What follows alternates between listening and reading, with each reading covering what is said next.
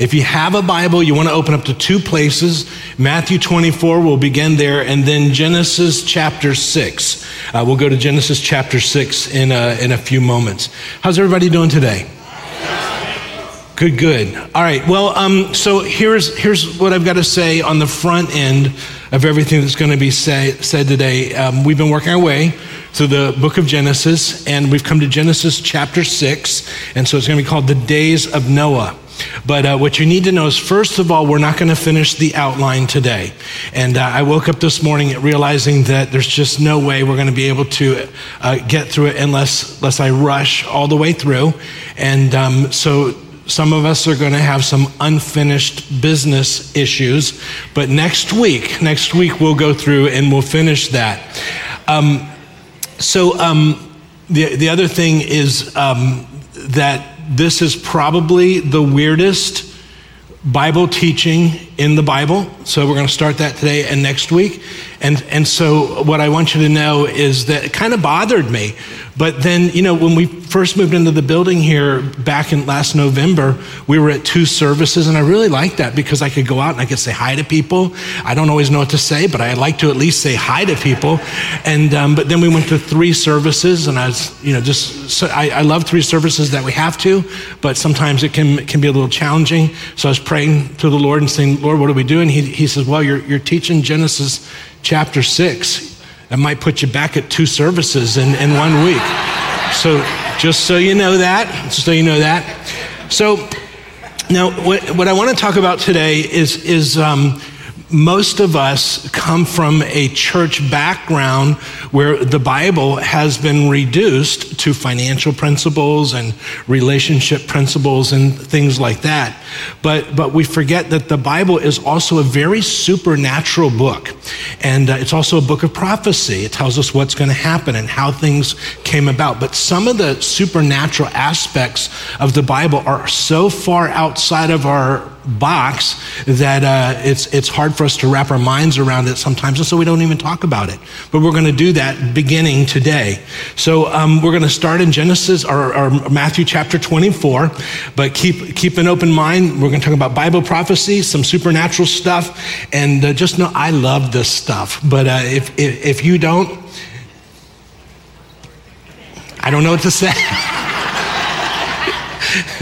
All right, Matthew 24, it's a few days before Jesus goes to the cross. He's in Jerusalem, and verse 1, it says, Jesus came out from the temple and was going away when his disciples came up to point out the temple buildings. And he said to them, do you not see all these things? Truly I say to you, not one stone here will be left upon another which will not be torn down. And you know the story. In 70 AD, Israel ceased to exist as a nation. The temple was torn down just as Jesus said. But from the disciples' perspective, that was very hard to swallow. And so they said, we need to find out more about this. And so they come to Jesus privately, and they're going to ask him 3 questions. I like to joke and say we call these the 3 questions, but this is vitally important. But verse 3, it says, as he was sitting on the Mount of Olives, the disciples came to him privately. And what I want to share there is that what Jesus is going to talk about here is not something that he shares when he's giving the Sermon on the Mount to the crowd, to the crowd of 5,000 or whatever it might be. This is a private briefing given to his disciples. And so they come to him, and they're saying, and they ask 3 questions, and I've written these down in my Bible, 1, 2, and 3. So he says, they say, tell us when will these things happen, the temple being torn down? And then number 2, what will be the sign of your coming? And then number 3, the end of the age. So when will these things happen? He's just said the temple's going to be destroyed. And then they say, what will be the sign of your coming and the end of the age? They had rightfully paired his coming with the end of the age. And so Jesus is going to answer those 3 questions. Now he's going to take chapter 24 and 25. We're not going to go through all that to answer those 3 questions, but it's important to understand that he is answering three questions, and that's important because what happens is somebody will jump in and they'll read some other part of 24 or chapter 25, and they read that and they begin to try to interpret it, but they forget he's answering three questions. When will these things happen? What's the sign of your coming and the end of the age? So as he begins in verse 4, the first thing that I need to tell you, they ask, what is the sign of your coming and the end of the age? Jesus will not say, he doesn't respond by saying, who cares? Why are you focusing in on my coming and the end of the age? I mean, why would you want to know about that? That's not really important. After all, it all pans out in the end. He does not say that. What does he say? Well, verse 4, he says, and Jesus answered and said to them, see to it that no one misleads you. Some of your Bibles will say that no one deceives you. So whether it says deceives or misleads, the idea is Jesus says, I'm going to tell you, I'm going to lay it out for you, but you want to make sure that no one misleads you. You're not deceived. This is important. Now you're responsible to know this. And so he begins with an overview, and he says, verse 5, for many will come in my name saying, I am the Christ, and will mislead many. And you'll be hearing of wars and rumors of wars. See that you are not frightened. I've underlined that. For those things must take place, but that is not yet the end. That is not yet the end. So as a believer, so far, we've been told two things. One, don't be misled on these things. And two, don't be frightened. What we find is that the people who are the most misled on these things will be the people who are most frightened of these things. And then he says these things must take place. You protesting some of these things, you posting on Facebook against some of these things are not going to change. He says these things must take place. So they're going to take place. So here's how they're going to take place. I'm going to read verses 7 and 8. He says, for nation will rise against nation, and kingdom against kingdom. And in various places there will be famines and earthquakes, but all these things are merely the beginning of birth pains. Merely the beginning of birth pains. So what I want to do is I put this passage on your outline, and I want to highlight a couple of things. We typically, I'll go through this, I highlight all of it. I'm not going to do that today. I'm just going to highlight a couple of things.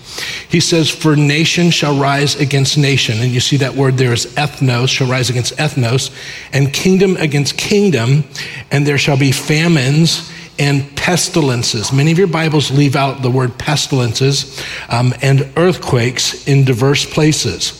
And then in verse 8, I'm just going to read it from the Bible. All these things are merely the beginning of birth pains. So he's going to liken these things as to birth pains. So what happens is that because they're birth pains, these things, when they begin, when a woman gets pregnant, you have this very long pregnancy, and there's this growing discomfort. Ladies, would that be an accurate way of saying it?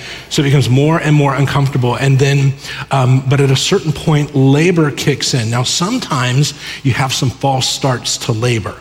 You know, you think it's labor and it's not. When Cheryl was pregnant with the twins back in 2012, we went to the hospital like 5 times thinking, this is it. But it wasn't. So there was kind of like false starts. But when labor kicks in at a certain point after a long pregnancy, labor kicks in, and then you have those birth pains, those contractions, they become more and more intense and closer together. And that is so intense and so close together, and then the baby's born. So it's painful, but it's actually pointing to something very, very good. So a couple of things in that little passage. First of all, and again, we normally go through all of it. I just want to talk about a couple of things. First of all, he says, nation will rise against nation. And I highlighted there that word is ethnos will rise against ethnos. And if you were translating this word 500 years ago, you would probably say nation would rise against nation because if you were French, you lived in France. If you're Italian, you lived in Italy. The world was not a melting pot as it is today. So now we would probably translate this word to say ethnic group will rise against ethnic group. And we've certainly seen that in the world, and we've seen that in our country. And here's what I can tell you, because it says that this will be a birth pain. It's not going to get better and better. It's going to become more and more intense. And that's very, very sad, but that's going to be one of the birth pains that he points out. So what I wanted to just say on that very quickly is that you'll remember, for those of us who are believers, how are we supposed to respond to some of these things? So you'll remember back as we've been traveling through the book of Genesis, God created Adam, and Adam was unique. He was different than the rest of creation. You'll recall that Adam had to name the animals, remember that? And as he's doing that, he notices something. He notices that they all have mates, but I don't have a mate.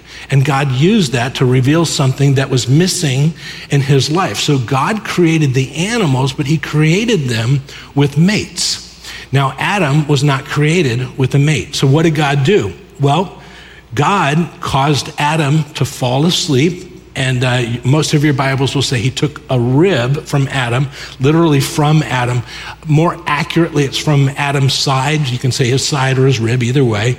And then God creates Eve. So the idea was that they began as one. It was Adam, taken from Adam.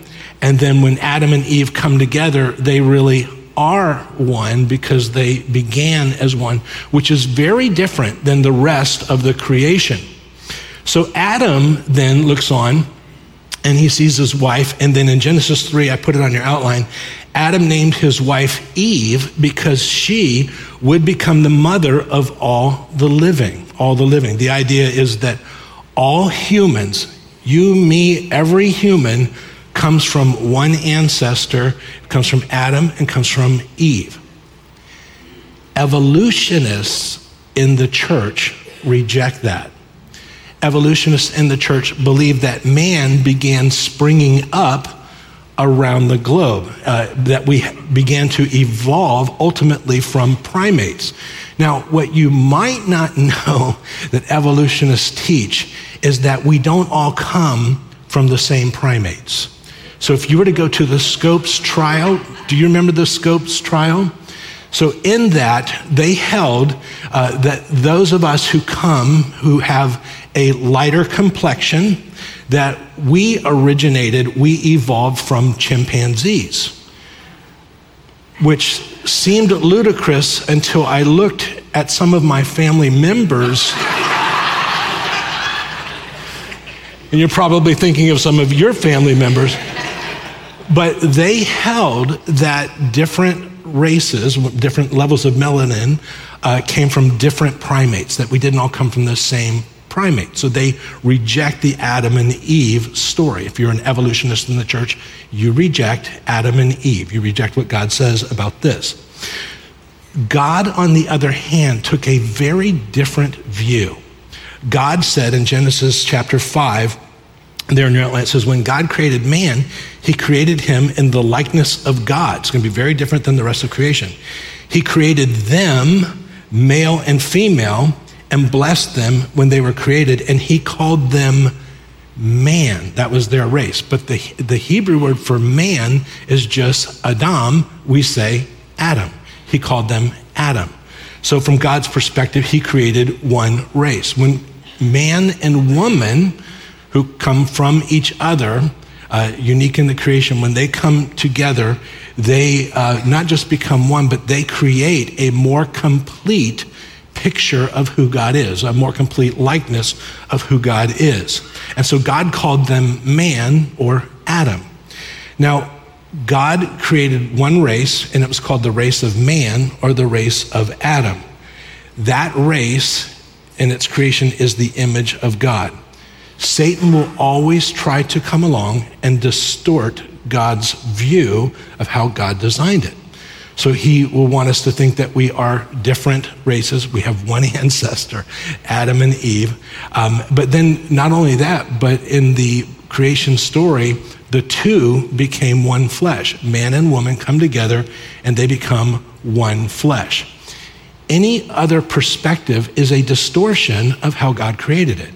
Man and man, woman and woman, or man and several women, or any other combination is a distortion of God's creation. Satan will always attack the creation of God and try to distort it as best that he can. The creation was so important that in the New Testament, when Paul the Apostle would go around and he would preach, if he spoke to Jewish people, he never talked about the creation because for them it was a given. But every single time, Paul would speak to people who looked very different than him, different languages, different culture, he would always begin by talking about the creation. So there on your outline, in Acts chapter 17, he says, from one man, as he's preaching to people who have no idea about the God of the Bible, he begins by saying, from one man, he made every nation, and that word is ethnos. We all come from one ancestor, according to God's perspective. So I want you to write this down. God's view is that there's one race with many cultures. One race with many cultures. I've given you a couple of verses, but there's a fantastic book, if you want to track this down. It's called One Race, One Blood by Ken Ham. And it's a whole book. I've just given you a couple of verses, hopefully to begin your thinking. But the reason, when God says that we're one race, that's why if you need an organ transplant, nobody ever asks the question, well, how light or dark are they? Because it doesn't matter, because we're one race from God's perspective. Now, not everybody outside the church or inside the church has gotten that memo, as you know, but we need to get that memo. If my grandfather were to see what my family looked like, he would roll over in his grave. But because a very different generation, very different perspective, but if you're a creationist, you have to come to the place that we are all one race. So anyways, so then it goes on, and then did you notice in that little paragraph there, it talks about there'll be famines and pestilences. Everybody see that? Famines and pestilences. So we've been through a pestilence this past year, unlike anything the world, you and I, have ever seen. So regardless of whether you believe that we've been through a pandemic, a scamdemic, or a plandemic, I'm not qualified to speak on those things, although I might have some stronger opinions, but here's what I can tell you. When he says that pestilences will be like birth pains, what that means is it's going to become more intense and closer together. It is not going to go away. It is not going to go, it's going to get worse. And so you just need to know that. So interesting, last year, you couldn't buy or sell unless you wore a mask. Now the push is you won't be able to buy or sell unless you take a jab or whatever you want to call it. But that's where it's going. That's where it's going. And it's going to be like birth pains. It's going to get worse and more intense. All right, well, that was some encouraging word there. But here's what I would say. You live in South Florida. We have hurricanes. The best time to prepare is before the weatherman is talking about the hurricane. So you always want to be prepared for any eventuality and just think that through. So Matthew goes on in Matthew 24 with the overview, but I want to talk about the sign of his coming, because that's what they've asked, and that's the question that he is answering. And we're going to look at the sign, and the reason this becomes the sign is because when Jesus says this, he says, it's at this point, I am standing at the door. So you want to keep that in mind. I put verses 32 and 33 in your outline. You can read them in your Bible or on the outline. Jesus goes right to the sign. He says, now learn the parable from the fig tree. And I put Hosea 9:10 there on your outline because in the Bible, anytime you come to the place where the Bible's using the fig tree as a symbol, it's always a reference to the nation of Israel, every single time. So when the fig tree will never be a reference to the Philistines, the Girgashites, or anybody else. It's always Israel. He says, learn the parable from the fig tree. When its branch has already become tender and puts forth its leaves, you know that summer is near, the next event. So you too, when you see all these things, recognize that he is near. How near? Right at the door. So again, in the Bible, when the fig tree is used as a symbol, it's always a reference to the nation of Israel. So verse 32, he says, learn the parable from the fig tree. When its branch has already become tender and puts forth its leaves, you know that summer is near. The idea is that a fig tree during the winter, and you know this if you've ever lived up north, the trees, it looks like they're dead. They become dormant, the leaves fall off, and they look very, very dead. But at a certain point, those trees, and in this case, he's talking about the fig tree, this tree comes back to life. And when it begins to bloom, you know summer is right there. It's just a few weeks away. So when you look at this, the idea is that Israel is going to look dead for a very long period of time. Israel ceased to exist as a nation in 70 AD. And at a certain point, it's going to come back to life.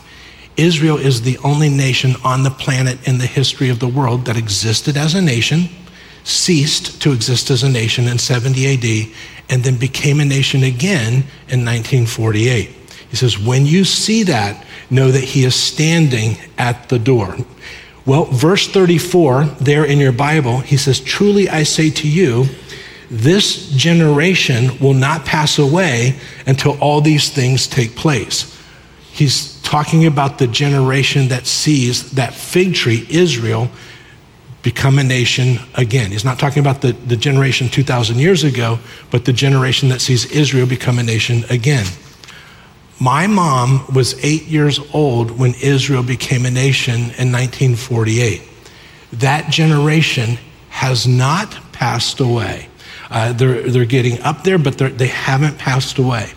In this case, you don't want to focus in on, is a generation 40 years, 100 years? No, that generation will not pass away. They won't die off before he comes back. So Jesus knows how incredible this sounds, that would be the last generation. And so in verse 35, he says, so heaven and earth will not pass, heaven and earth will pass away, but my words will not pass away. The idea is that you can take it to the bank, that this is how it's going to be. Verse 36, he says, but of the day and the hour no one knows, not even the angels of heaven, nor the Son, but the Father alone. So we won't know the day, we won't know the hour, but he says, but that generation will not pass away. So there on your outline, it says the last generation begins when Israel becomes a nation again. But then he takes the answer a little bit further, what would be the sign of his coming, and we pick it up in verse 37. He says, for the coming of the Son of Man will be just like the days of Noah. For in those days before the flood, they were eating and drinking and marrying and giving in marriage until the day that Noah entered the ark. And they did not understand until the flood came and took them all away. So will be the coming of the Son. So will the coming of the Son of Man be. So we're going to look at that today. Now, interesting also, birth pains, more and more intense. And yet he says, but there'll also be buying, selling, building, planting, marrying, giving in marriage. We've been through a worldwide pandemic. And so on the one hand, the world seems shut down, but it was in the midst of that birth pain, we built this building. My daughter got married, things kind of went on. So it was kind of business as usual and a very unusual time. So the idea is you're going to see both of these things happening at the same time. So there's not going to be a worldwide collapse, but things are going to get more and more intense. But notice how this part of the story ends. In verse 40, it says, then there will be two men in the field, one will be taken and one will be left. Two men in the field, that refers to the daytime. Two women will be grinding at the mill, one will be taken and one will be left. And women would grind early in the morning. And Luke, I didn't put it on your outline, but Luke adds that there'll be two in bed, one will be taken and one will be left. We refer to this as the rapture of the church. Not everybody goes, only the believer, but one will be taken and very normal things going on, but one will disappear and then one will be left. We've talked about that a great deal. There on your outline, I put verse 37 from the NIV, and it just says, as it was in the days of Noah, so it will be at the coming of the Son of Man. he never says it will be like the days of Ezekiel or Isaiah. He says it would be like the days of Noah. And so the question is, what was going on in Noah's time that was so unusual that he points to that time to say it's going to be just like that when the Son of Man returns for the church? For that reason, I want you to turn all the way back to Genesis chapter 6. Have I put you to sleep yet? Good. All right. Well, you guys ready for a little weirdness today? Okay. All righty. So Genesis chapter 6, I'm going to read verse 1. Now, we're going to go through this a little bit next week too, so we're not going to cover everything this week. It says, now it came about when men began to multiply on the face of the land and daughters were born to them. Just very quickly, at the time of Christ, there were only between 80 and 90 million people on the planet. It wasn't until the 1860s that the world reached its first billion people, but in the past 150 years, we are almost 8 billion people. So men began to multiply on the earth. So that's one of the things that we're going to see. So it came about when men began to multiply on the face of the land that daughters were born to them. So here's where it gets kind of creepy, but it also gets kind of fun. That the sons of God, so that the daughters of men were beautiful, and they took wives for themselves, whomever they chose. Then the Lord said, my spirit will not strive with man forever, because he also is flesh. Nevertheless, his days shall be 120 years. 120 years till the flood comes, is what he's saying. Then the Nephilim, verse 4, the Nephilim were on the earth in those days, and also afterward, when the sons of God came into the daughters of men, and they bore children to them. Those were the mighty men who were of old, men of renown. And we'll unpack some of that next week. So it'll be just like the days of Noah. So the first thing, I'm going to oversimplify this, write this down. What we are going to find is that they began to mix and alter DNA. You want to write that down, mix and alter DNA. You have what's called the sons of God, and the sons of God, B'nai Elohim, is always a reference in the Old Testament to angels. In this case, it's going to be fallen angels. So I want you to write down sons of God, B'nai Elohim just means angels. So the story is that the sons of God, B'nai Elohim, came into the daughters of men. So the next question is, can angels do that? Well, interesting. Jesus was asked a question about marriage in heaven. Who are you married to in heaven?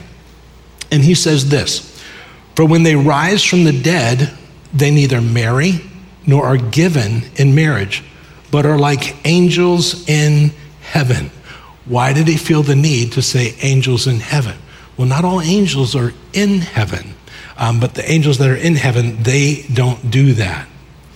So this is a very odd passage that he says the B'nai Elohim, sons of God, came into the daughters of men. So whenever you interpret the Bible, you always want to ask, what does the rest of the Bible say? Does the Bible speak about this anywhere else? And it does, and we'll see more next week. But there on your outline, when Jude is the book just before Revelation. It's considered the introduction to the book of Revelation.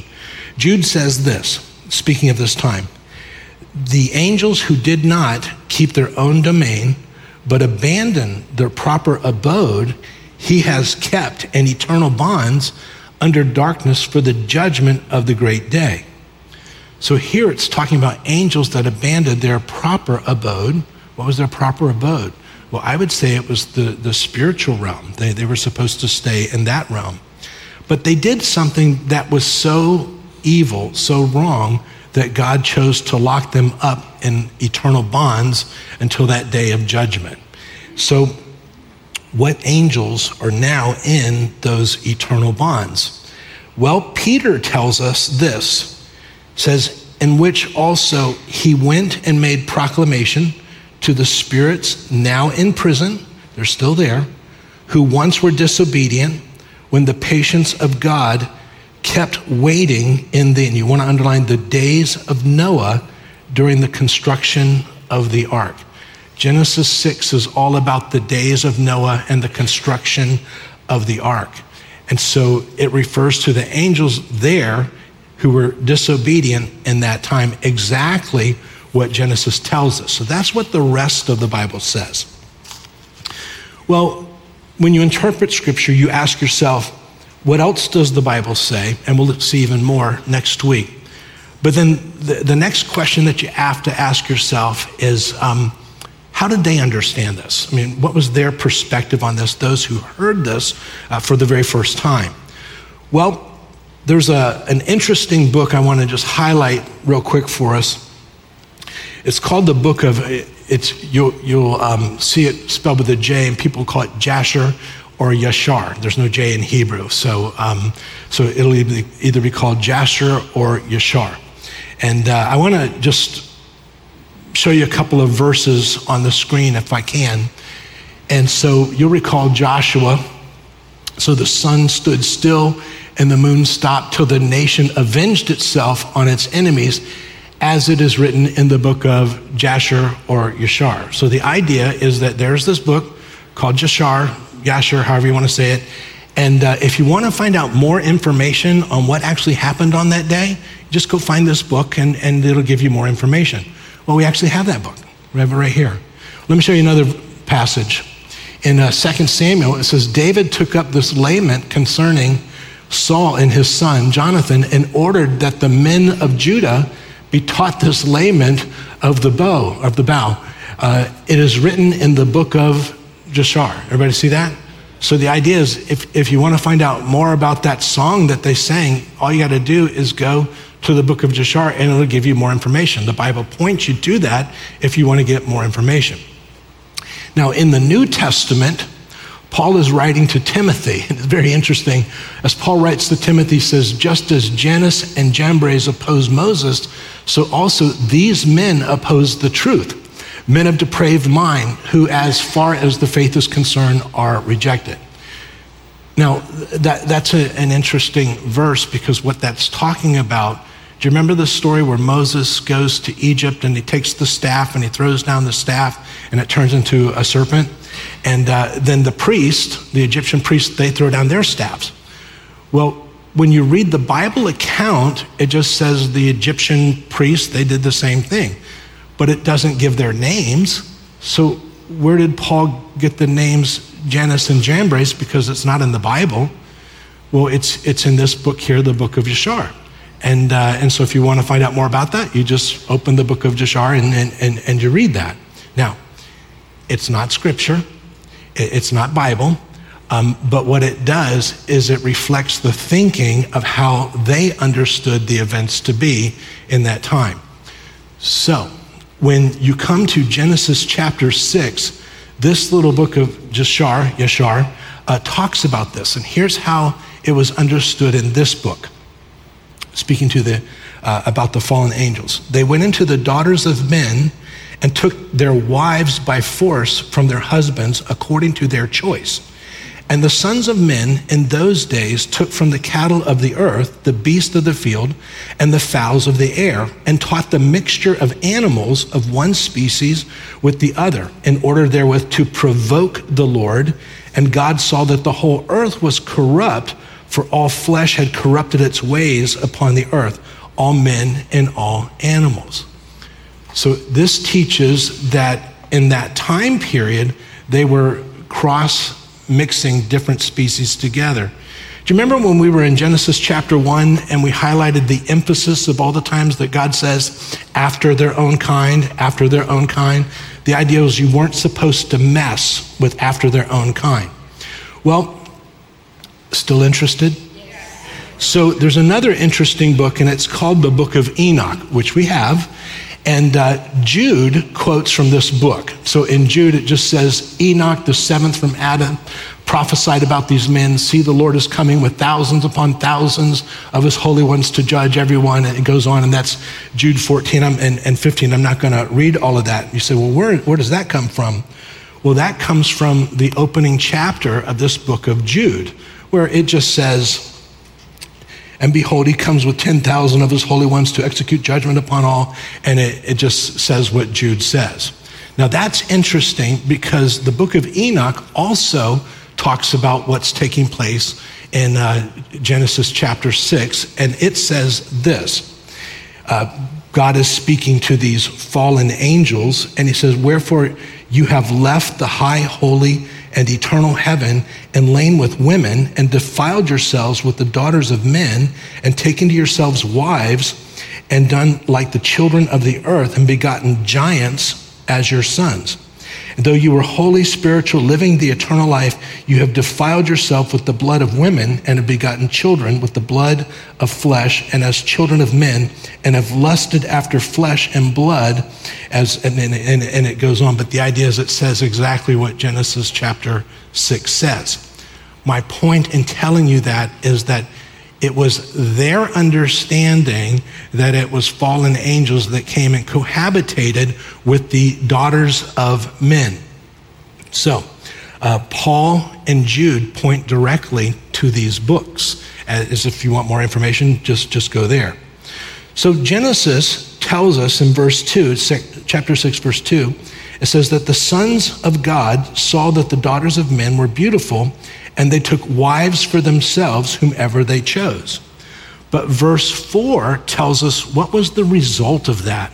Well, verse 4, it says, "The Nephilim were on the earth in those days, and also afterward, when the sons of God came into the daughters of men, and they bore children to them, those who were the mighty men who were of old, the men of renown." That's the result, this Nephilim. So in verse 4, just wave at me. How many of your Bibles, when it says the Nephilim were on the earth, how many of your Bibles say the giants were on the earth? Okay, yeah, several. That would be the King James Version translates it that way.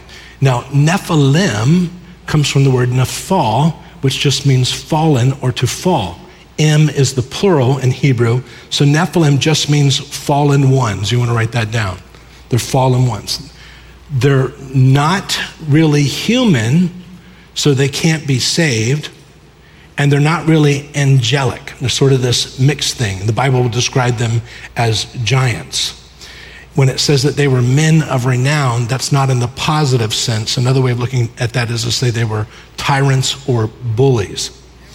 So why did they do that? Why did they do that? Do you remember in Genesis chapter 3, the gospel is given, Satan hears, God preaches the gospel to the certain, and God says there will be the seed of the woman, she will give birth to one, and you will bruise his heel, but he will crush your head. Satan realizes at that point that she's going to be giving birth to a son will come, and that son at some point will be the Messiah, the Christ, who will end the work of the devil. It's at that point Satan goes to work and says, how can I defile the human race so that they're not human anymore, so that one, the seed of the woman, can't come into existence? And so this creates this plan. Do you find that interesting today? So it would be just as it was in the days of Noah. On your outline, a few lines down, I have search transhumanism. Does everybody see that? Okay, you want to go home, you want to get on your computer, and you want to search transhumanism. So here's an article, this is from the Daily Mail. 150 human-animal hybrids grown in UK labs. Embryos have been produced secretly for the past 3 years. In laboratories all around the world, they're taking human DNA and they are mixing it with something else to create these hybrids. It won't fully be human and it won't fully be something else. And we're gonna stop right there and then we'll pick it up next week.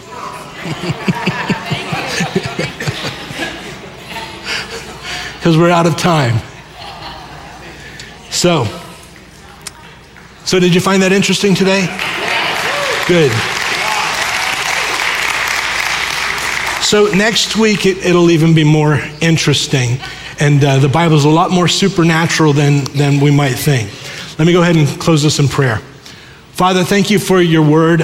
we pray that you open our eyes. We realize that we live in a generation where Satan wants us blinded to the things that you have revealed. And yet, Lord, we want to know you. We want to know the truth.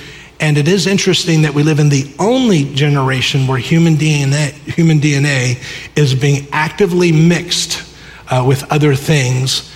And help us to be wise and aware as we go forward, and help us to apply some of these things to our lives as we go. Pick it up there next week. God, take care of us until we meet again. It's in Jesus' name that we pray, and all God's people said, amen. Well, God bless you guys. We'll see you next time.